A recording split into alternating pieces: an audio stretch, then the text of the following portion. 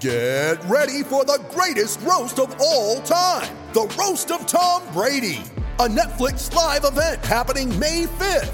Hosted by Kevin Hart, the 7-time world champion gets his cleats held to the fire by famous friends and frenemies on an unforgettable night where everything is fair game. Tune in on May 5th at 5 p.m. Pacific time for the Roast of Tom Brady, live only on Netflix. Well, the Ohio State Buckeyes have had an awfully busy couple of days. Ohio State has moved on from offensive line coach Greg Studrawa, who's done, frankly, a really good job over 6 seasons with several All-American offensive linemen. But he is no longer the offensive line coach for Ohio State. There were a lot of rumors yesterday on who's going to replace him, and our own Andrew Lind is reporting that his replacement will be UCLA's offensive coordinator and offensive line coach Justin Fry. Also going to talk about Jim Knowles, his top priority coming into Ohio State, and what kind of impact Tanner McAllister could make as the Buckeyes bring in a transfer safety from Jim Knowles' previous defense at Oklahoma State. Lots to talk about here this morning. Coaching changes and transfer impacts. That means it's the offseason, that's for sure. Be back in a second on Buckeye Breakdown. We've got the whole crew together as we cover Ohio State with our instant analysis from Ohio State. There's something that doesn't feel right. Unbelievable effort from him today. Is E.J. Liddell going to crack the first team All Big Ten? I think he can be the guy. I'm not trying to start a quarterback controversy. He seems to have the durability. He certainly has the toughness. This is the question on a lot of people's minds here. Welcome to Buckeye Breakdown. Brendan Gulick and Coach Tommy Zagorski with you on a gorgeous, cold Friday morning in January. Coach, it's the heart of the offseason when we start talking about things like coaching changes and transfer impacts. I say the heart of the offseason, and the reality is the Buckeyes played 6 days ago in the Rose Bowl. But the calendar moves fast, and frankly, these kinds of things come changing fast. You know, this time of year, these are not totally unexpected. When you get coaching changes, a lot of times it tends to be toward the beginning of the offseason. Let's start with maybe your initial reaction to the news that Coach Stud was no longer going to be with the Buckeyes. Yeah, kind of a little bit of a shocker when you look at the revamp of the offensive staff and defensive staff here at Ohio State. Coach Day obviously saw some things that he wanted to change. And, one of the things about Stud is Stud came in as an Urban Meyer guy. Urban brought him from LSU. Brought him back home. Stud's from Fostoria, Ohio. So he's an Ohio guy. That was one of the things Urban tried to do, was try to put together this staff that had a bunch of guys from the state of Ohio to really show kind of Ohio, which kind of allowed him to go recruit, I think, a little bit outside the Ohio State footprint. And I think that might have been the genius behind the Urban Meyer aspect of kind of his recruiting philosophy at Ohio State. Ryan Day has followed in tow, but also Ryan Day's bringing in coaches that he feels are the best football coaches. And that's where you look at the two different people that you have it as a head coach. And this is why I go this, and it'll explain more about Stud in a second.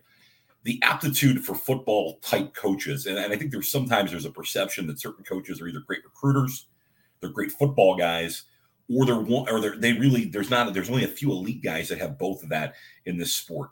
Majority of coaches have both those.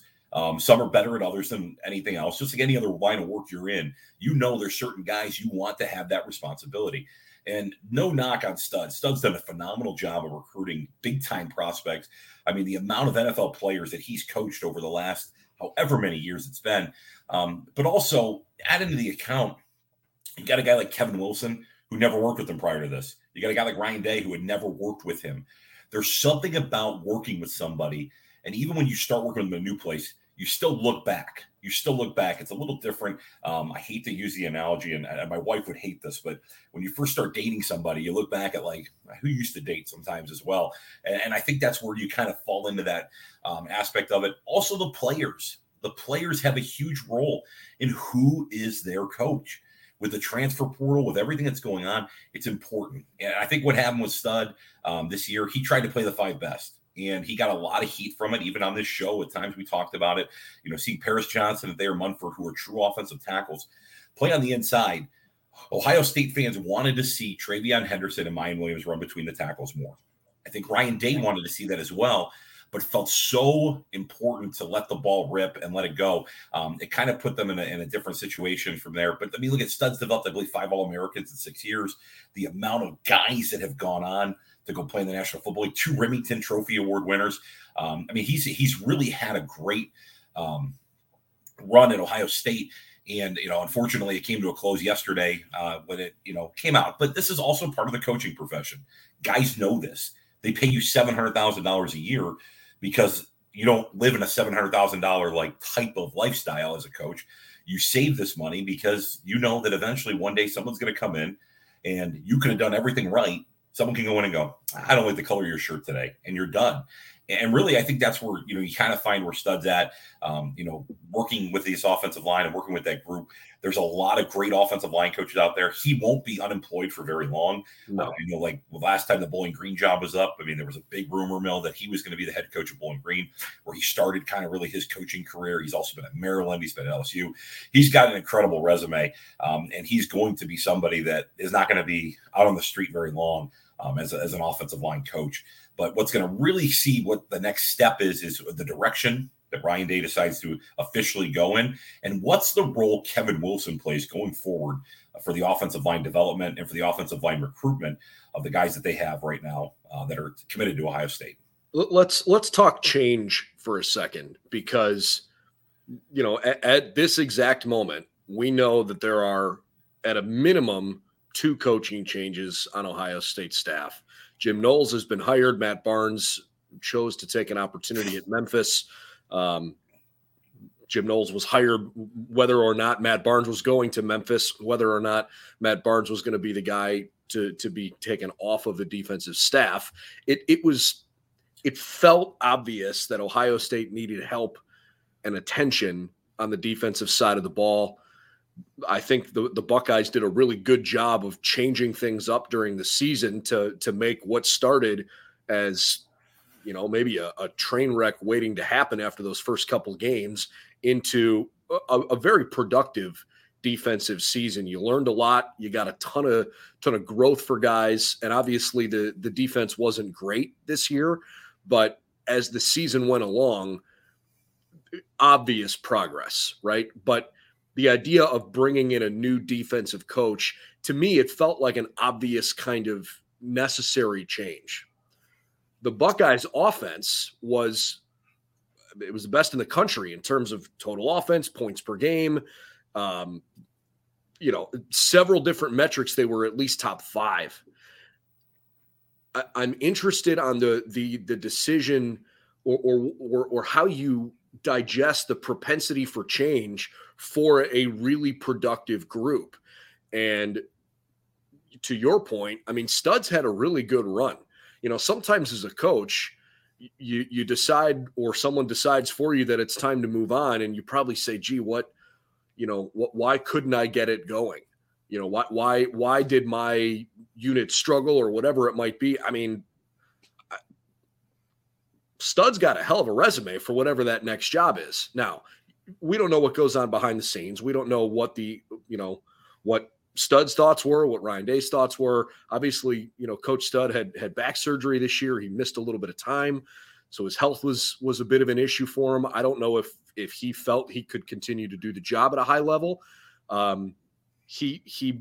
Maybe he was less fired and more his contract was up. I know that for certain. His contract was up at the end of January.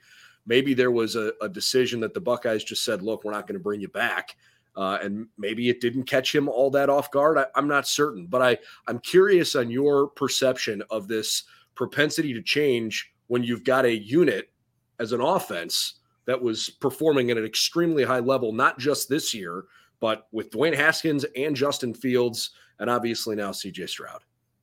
It's a standard. It's the Ohio State standard. And this as anything you do, when you start swimming in certain waters, you got to be ready to go. And I say that because I used to tell our players this all the time. Don't play games that you're not willing to accept the reward that comes with it. And what that means is, in a roundabout way, is don't put yourself in certain situations not knowing there's certain outcomes. And there's positive and negatives to that. If you're going to fly with the highest of highs, be ready. Like, if you're not at the elite level, they're going to end up coming for you. And then if you're hanging out with the scum of the earth and all of a sudden you decide that, you get caught in something, well, guess what happens? That's what I mean, you're there, you're in that environment. I think really where it comes down to is Ryan Day watches that film every single day. And every single day he watches the film as an offensive coach. I mean, he spends majority of his time on the offensive side of the football. He's the play caller. He does all that. He also is sitting there looking at this room, all right, the wide receiver room. Were there any issues there? No. Quarterback, CJ Stroud developed incredibly well throughout the year. And with his mentorship, through that standpoint, it gave them the ability to grow and have this Heisman hopeful quarterback as a freshman. TreVeyon Henderson was the most talked about running back in the country up through week 5 or 6.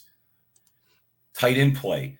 I mean, we gushed over Jeremy Ruckert and what he was able to do. Cade Stover's development as a defensive player, who was going to play linebacker. Mitch Rossi. It wasn't like there were a bunch of 4 or 5-star guys in that tight end room, and Kevin Wilson somehow figured out a way to get those guys to block and get them to go get running with it. Then you come to the offensive line.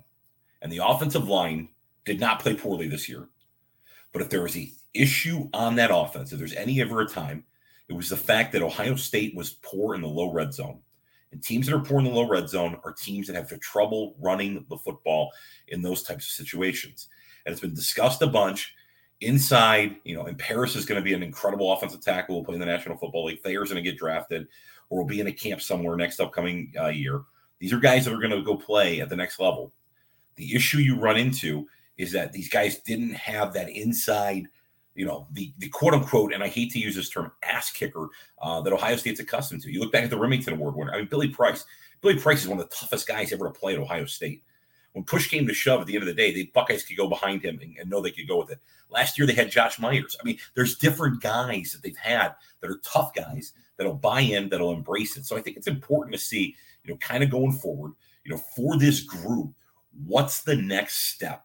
What's the vision? What are they trying to do from a recruiting standpoint? Well, and I don't want to cut you off, but to me, then this has to go like the recruiting angle, because if they've had the high end, success talent on this offensive line with guys that have played really well at Ohio State and have now gone on to the NFL and a few more that look like they're moving that direction, is this move, low red zone aside, does this move tell you more about what Ohio State currently has on its roster and maybe, Ryan Day's, I don't know if it's a lack of faith or just, not recruiting or winning the battles for the top guys on offensive line, recruiting battles, whether it's currently on the roster or guys coming in? I mean, am I right in thinking that maybe this move is a little bit more about the recruiting side?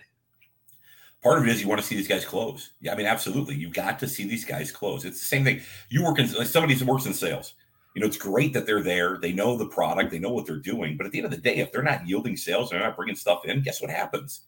You got to move on. You got to say, all right, we'll see you. And I think from a recruiting standpoint, and I have watched him. I've worked Ohio State's camps for almost a decade. Starting as a Division III coach, I went and visited, FCS coach, a MAC coach, all those different levels. I was there, and I worked a lot with Stud, and I know him, well enough that I feel like there were times where he was with the recruits, and I thought he did a nice job with them. And those are the limited interactions I had with him during those camps. He was a teacher. He grabbed guys. He would talk to them, and sometimes it's, and people don't realize those coaches come out of behind that curtain. Anyone's ever been to an Ohio State camp or any type of football camp, those coaches have been at the facility since 6 a.m. They've had staff. They've worked with their players already. They've had a staff meeting in the morning where they've talked about all these different kids that are potentially going to be at the camp.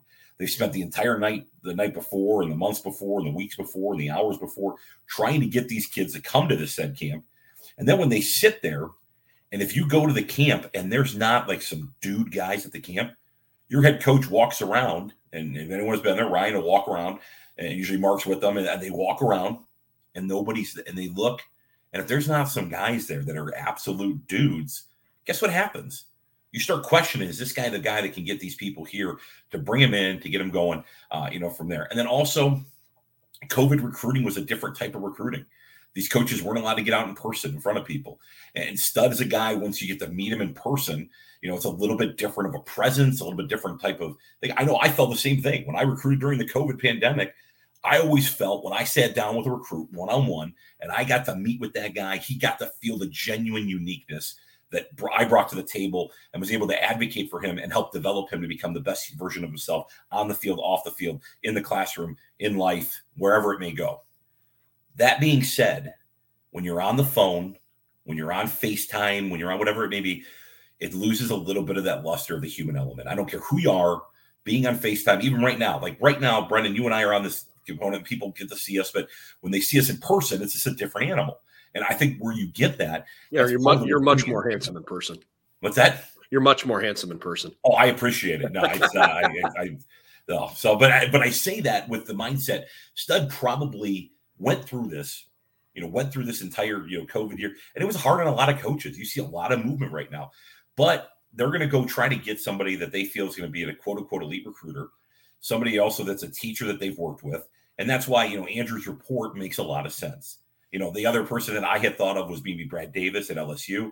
Brad was played for Kevin Wilson at Oklahoma. Then they've never worked together, but Brad's an elite recruiter. He's very well respected in the community as a coach. Now he's living in Baton Rouge, where he came from at LSU, but still one of those types of people that I think that's kind of maybe the direction they're going with, that kind of younger coach. You look at, if it is Justin, he's 38 years old, Brad's 40, like these are younger guys that maybe the players embrace a little bit, kind of looking up north to see what they did with their offseason as well.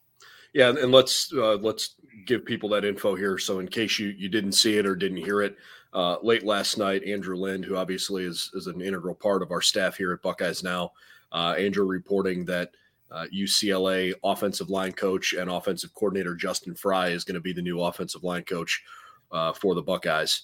Ohio State has not confirmed that yet, but Andrew said that it's coming. So Justin Fry, I mean, a younger guy with a ton of energy. One of the first things that comes to my mind is, well, he's currently at UCLA, which means he's working for Chip Kelly. And considering that Justin Fry and Ryan Day did work together for one season at Temple, and they obviously knew each other. Chip Kelly and Ryan Day obviously have a really good relationship. And I'm sure it was an easy phone call for Ryan to give Chip a call and say, hey, what do you like about this guy? To me, that made a pretty obvious pairing.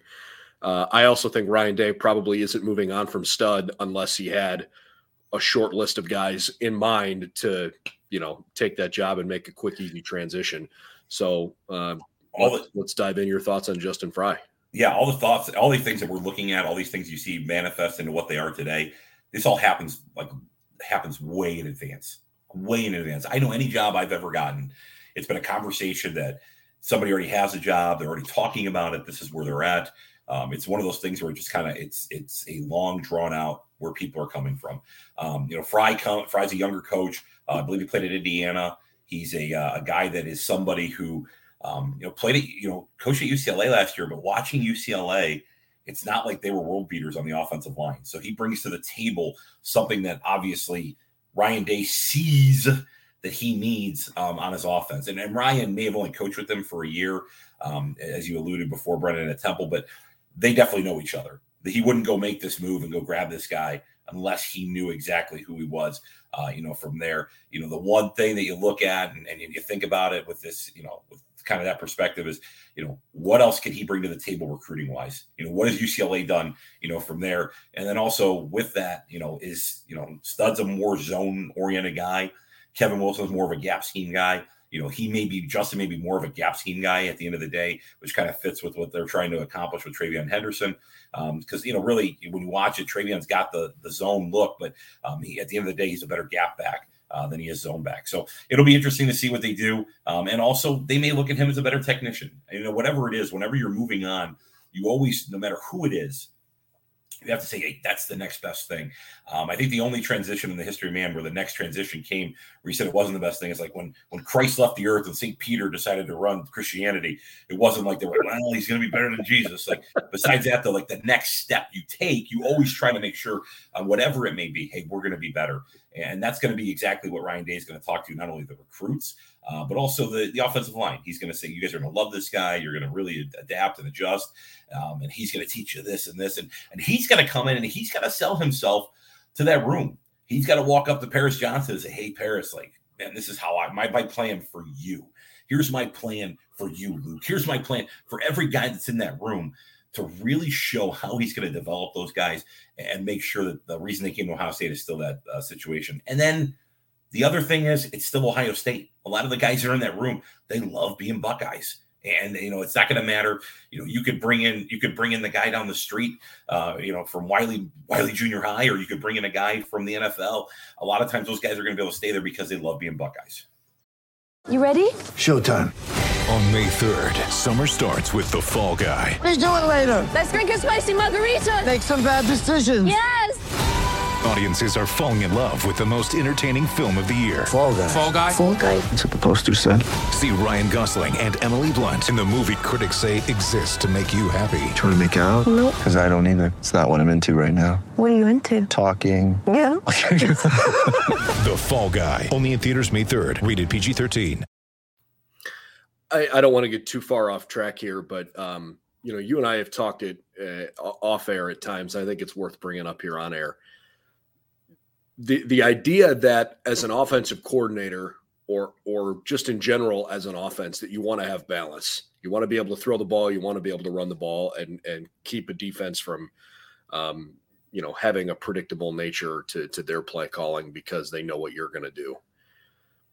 Even in games this year where Ohio State couldn't run the ball the way they wanted to, for the most part, they still won those games because C.J. Stroud had an unbelievable season. I mean, the reality is, if C.J. Stroud decided he wants to be a 4-year college quarterback, which, I mean, that's just not really a realistic thought, but the kind of productivity that he showed as a freshman, if he stays healthy, I mean, he could break whatever records he wants to break, and so I think as a fan, there is a part of you that's always looking for, like, what could be going wrong. But, like, Ohio State was averaging more than 500 yards a game and scoring 45 points a game. How much is that sought after balance that necessary? Because they move the ball at will against most teams they played against. The balance only comes in question when you lose. And really, and you look at this, they lose the Oregon game. When you lose the Oregon game, all of a sudden everyone starts questioning the offense as well. And what's amazing is that the ball was thrown, the offense is not the reason they lost that game. Defensively, they couldn't get a stop. And because of that, and one of the disadvantages of the Ryan Day offense is the big play home run ability. Even in the Utah game, when that game needed to slow down for Ohio State a little bit, they scored too fast. They just scored so fast. And now you're sitting there going, like, all right, we're putting the defense right back on the field, which is not what you want. When your defense is suspect, you don't want those guys living on the field. And that was one of the things we talked about at the beginning of the season, the time of possession battle. Minnesota, who obviously is nowhere near where Ohio State's at as a team, kept that game close at points in that game because why? Twofold. One, we were playing with a freshman quarterback. Two, the time of possession in that game. In time of possession, no one's ever come out of a game and gone, like, man, we held the ball 3/4 of the game and lost by 10 touchdowns. Heck of a job, guys. Heck of a job. Now, if you're FCS East Popcorn State and you're going to play Ohio State and you only lose by 2 touchdowns and you have the time of possession battle like 42 minutes, then you start sitting going, well, we at least kept it close, for our players. Ohio State, because of the ability to throw the ball, because of that, ability, I don't think it takes as much away. When you can't subject someone to a standard and say, hey, we didn't run the ball effectively. If you rush for over 5 yards a carry, they're doing their job in the run game. Bingo. Now, if it's 2.2 yards a carry or 3.1 yards a carry, because I will admit this full-heartedly, my first season, we were 2.8 yards. I want to throw up the entire offseason. It was like the worst offseason of my life. 2.8 yards a carry, you look at that and you go, ooh. And then you spend the whole season trying to figure that thing out. But like I say that because the Green Bay Packers right now are probably maybe the hottest team in the NFL, if not the hottest team. And they'll be ready to go if people never question the Packers when they do what. Oh, Aaron Rodgers threw the ball too much tonight. You never hear that. Man, Aaron Rodgers, he threw the ball too much. And then what happens is the Packers do have a sound run game with their gap scheme runs, and they run outside zone. They run like 3 runs in Green Bay, 4 runs. And when they do that, they have a simplified way of attacking the rush attack. And I think that's what you're going to see Ohio State going forward trying to do. You're not going to be upset when C.J. Stroud throws the ball for 500 yards and TreVeyon Henderson only has a pedestrian 98, 110-yard game. But where it comes into the Magnus is when you are sitting there and you go, God, I wish they could just run the football in the low red. And they didn't have the ability to do it. Part of it is also the reps, Brendan. And that's what you were kind of getting to with that comment is, are they getting enough reps in the game to do that? I know this. If I had CJ Stroud, if I had that incredible, gift of wide receivers, like it's really hard not to call. They throwing the football an awful lot. Throw the football. And part of it is, and we've talked about this multiple times, many play callers have their get-it-tos or their featured players. And somewhere on Ryan Day's sheet, it has a Jackson Smith and Jigba sheet or play. Chris Olave plays. Garrett Wilson plays going forward. Marvin Harris, all the different plays that you type to have. And you have TreVeyon Henderson touches and things of that nature.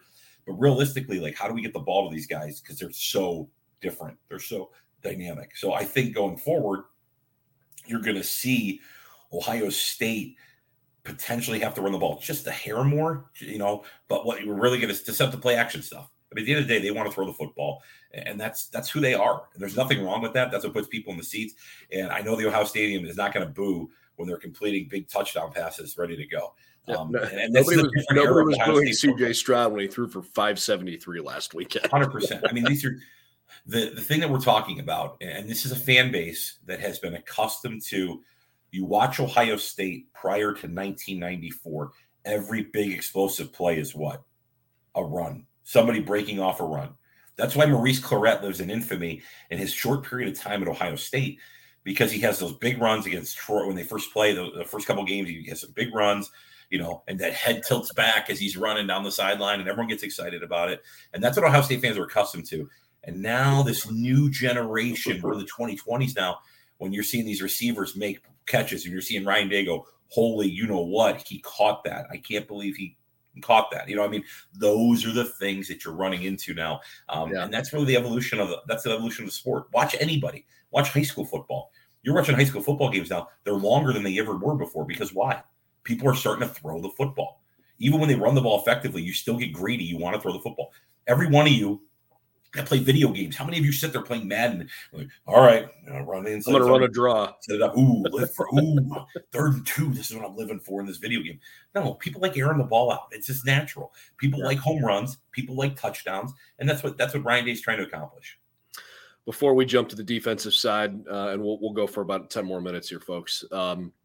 Let's real quick talk the recruiting impact here, right? We don't need to do a deep dive, but obviously this whole thing became kind of funny that this announcement came out right after Ohio State lands a commitment from Carson Hinsman out of the state of Wisconsin. Several different of the Ohio State, beat. I know I saw it at least on Letterman Row. I saw it on 11 Warriors. Several reporters talked with Carson and basically he said, hey, my decision to commit to the Buckeyes doesn't change because of Coach Studs leaving. He was obviously kind of tipped off about this or told there was a change coming or whatnot. He wouldn't have made that commitment if he didn't know. And then Josh Padilla is a commit, for the class of 23. Maybe that helps that there's not a ton of other offensive linemen already, committed, and that Justin Fry is going to start, I don't want to say with a clean slate, but he's going to have a chance to bring in some other guys. Yeah, it's important to make sure that those guys are going to go win and get them the right way and make sure you can bring them in. That's one of the other things is you're getting in there and you're looking at who they need to target in the 2023 class. Probably Luke Montgomery out of Findlay is a guy that's going to be a big-time offensive tackle commit. And that's somebody that Ohio State's got to continue to work on. Josh was there during camp in the summer. I was there with him, watched him work out, worked him out. And, he's a big inside physical kid that's going to fit kind of the mold, of what they're looking for. So I think that's going to be important. And then the other thing you look at is and Ryan Day's not dumb. And I know they talk about this, but Carson Hinsman, and he makes this decision, right now, where's Carson at? Carson's at the Army All-American game. Who's he working with? George Fitzpatrick, so he's with people that are still going to be in his corner trying to push him through to go to Ohio State and continue to do that, to evolve. And the other thing is about offensive linemen, a lot of them are not they don't flip back and forth. And especially for Carson to wait this long to make this commitment. I mean, we're living in a world where if you're not signed on December 15th, kind of what's going on. And he waited and he thought this thing out and waited and waited and waited. And for him to come from a small town in Wisconsin. And then the other thing that you look at, the follow-up is, all right, who were the other schools that were in the final running for him? All right, Wisconsin, Joe Rudolph. Where's Joe Rudolph at now? Joe Rudolph's the offensive line coach of Virginia Tech. He just left. All right, now you go back. Where else was he looking at? Iowa. George is still there. George was at Miami of Ohio last year. So George is a MAC guy that's made the climb. And then the other one was Notre Dame. And Notre Dame does what? Notre Dame doesn't have the same offensive line coach anymore. So really, as you look at it, where he's looking, he's really hopefully picking by the institution. And one of the things that's important to look at this through that microscope is that these kids make decisions to go play for, yes, a coach, but also more importantly to a university and to a community that they really want to be a part of and they feel is the best for their development and their growth. And that's what they recruit to. And when they recruit to that and you recruit that way, that's when you get really excited as a recruiter that you've been able to be enough of an advocator for that academic institution that young man wants to stay there. And I think when that happens, even when you leave, you're still happy that he came there for the right reasons. You brought him in under the right context.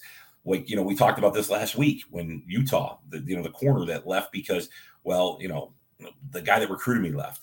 Well, wait a second. Well, why were you going to Ohio State in the first place? Because of him?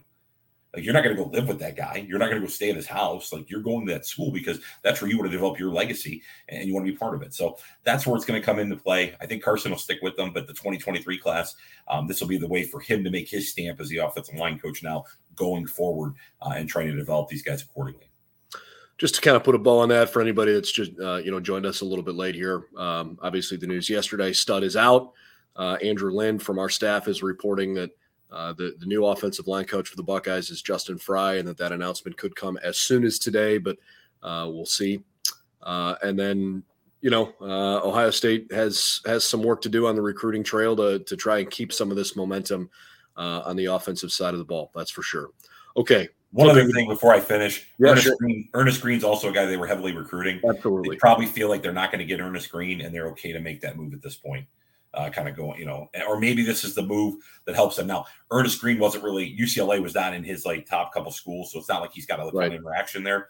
But at least they say, hey, you know what? We're not going to get Ernest. Now it's time to move on. I think Ernest probably will end up at Georgia. But let's move to the defensive side of the ball here for the last few minutes of our conversation and talk about Jim Knowles and Tanner McAllister for a minute. I'm just going to pose the question straight out to you. What do you think Jim Knowles' top priority is as he takes over this defense and as he brings on a transfer safety that had a really productive season for him at Oklahoma State and Tanner McAllister, especially with the early season injury to Josh Proctor, and unfortunately with what Lathan Ransom just suffered as a fairly serious leg injury, the impact you think that Tanner McAllister could have on the defense next year? Well, it's somebody who knows the system. He wants that guy that's going to be able to bark out stuff in the safety and the secondary and be able to make that adjustment for him. The biggest thing that he's going to have to be able to adjust is they have to get to the quarterback quicker. And I know that's something that we've talked about a lot on this is consistency in stopping the run and tackling the quarterback and really tackling the football on the way to the quarterback. And what I mean by that is being able to put pressure on quarterbacks to the point where, really you look back, Michigan State was really probably the game that Ohio State was able to be the best defensive group that they were in. They took the running game out of the equation for Michigan State early, especially with the offensive firepower that was going on the other side. The same thing happened at Purdue. Like Purdue tried to hang around, but they couldn't keep up in that track meet. And I think what you're going to see is a defensive coordinator that wants to stop the football from running it and then be able to go through the pass. And here's where you get excited about him. He's coached in the Big 12. The Big 12 is not known for defense, ever. Yep. They're not known for defense. And really, you look at the Big 12 championship game, it was the two best defenses in the Big 12. You got Dave Aranda at Baylor, who Dave Aranda, it should be the national coach of the year for what he has done. Heck yeah. To revamp that offense, to go win a bowl game. And he's the guy, I think, out of anybody that had the best year adjusting into it. Dave Aranda, phenomenal football coach.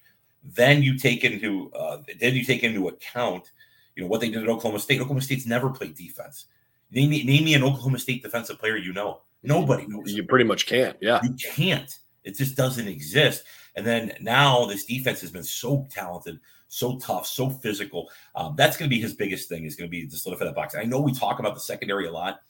It's not as much as when they have to cover for longer periods of time, they are ready to go. And I know you and I had joked about this, is that if Phillips comes here, Carey might still be the defensive coordinator, because now you can play man coverage more. You have two bona fide corners that can run man coverage, and now you add the safety into the equation. Now you're really talking about bolstering this defense. You add in Diamante Traynham is a phenomenal athlete that you move on to the defensive side of the football, allow him to run around. Still Chambers, Tommy Eichenberg had this incredible Rose Bowl game.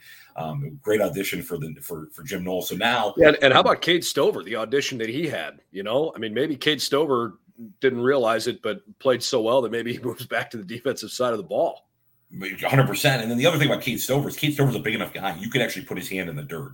So it's what do you want to do with Cade Stover going forward? And this is where really Mickey Mariotti's development of him in the offseason, what do we want to do with his body?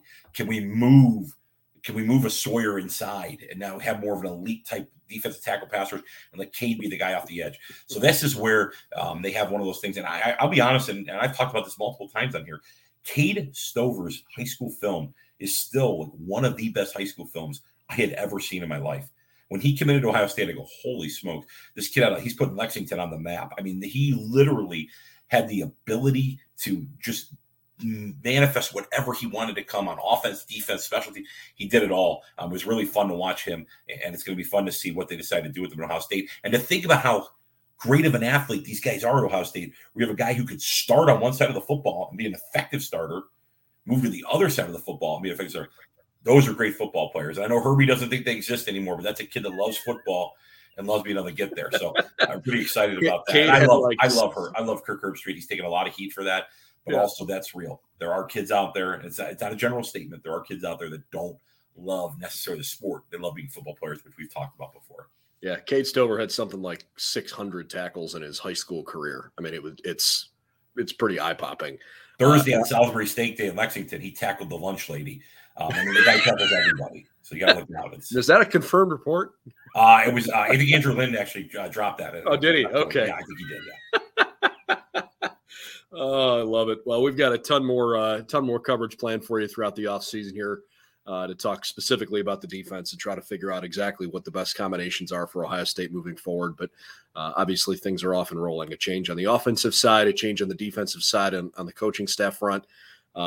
I would expect that we're going to find out from Ohio State sooner than later that Justin Frye is the guy. And certainly we are very much looking forward to the opportunity to hear from the coaching staff, both Ryan Day and some of the assistants. I would think that Jim Knowles at some point will talk with the media, especially being a coordinator. But I have to wait and see how that process plays out. But it has to be coming here in the next couple of weeks. Not surprised that after a long season that the coaches have a chance to maybe decompress for a couple of days post Rose Bowl before they dive back in feet first. So that's the latest here for this morning. Coach, thanks for your time. Appreciate it as always, and look forward to talking to you soon. Absolutely. All right. All the latest over on BuckeyesNow.com for the Buckeye Breakdown podcast and for Coach Tommy Zagorski. I'm Brendan Gulick. See you soon. Ohio State making a change on the offensive line. Greg Studrawa on his way out. Reportedly Justin Frye coming to Columbus.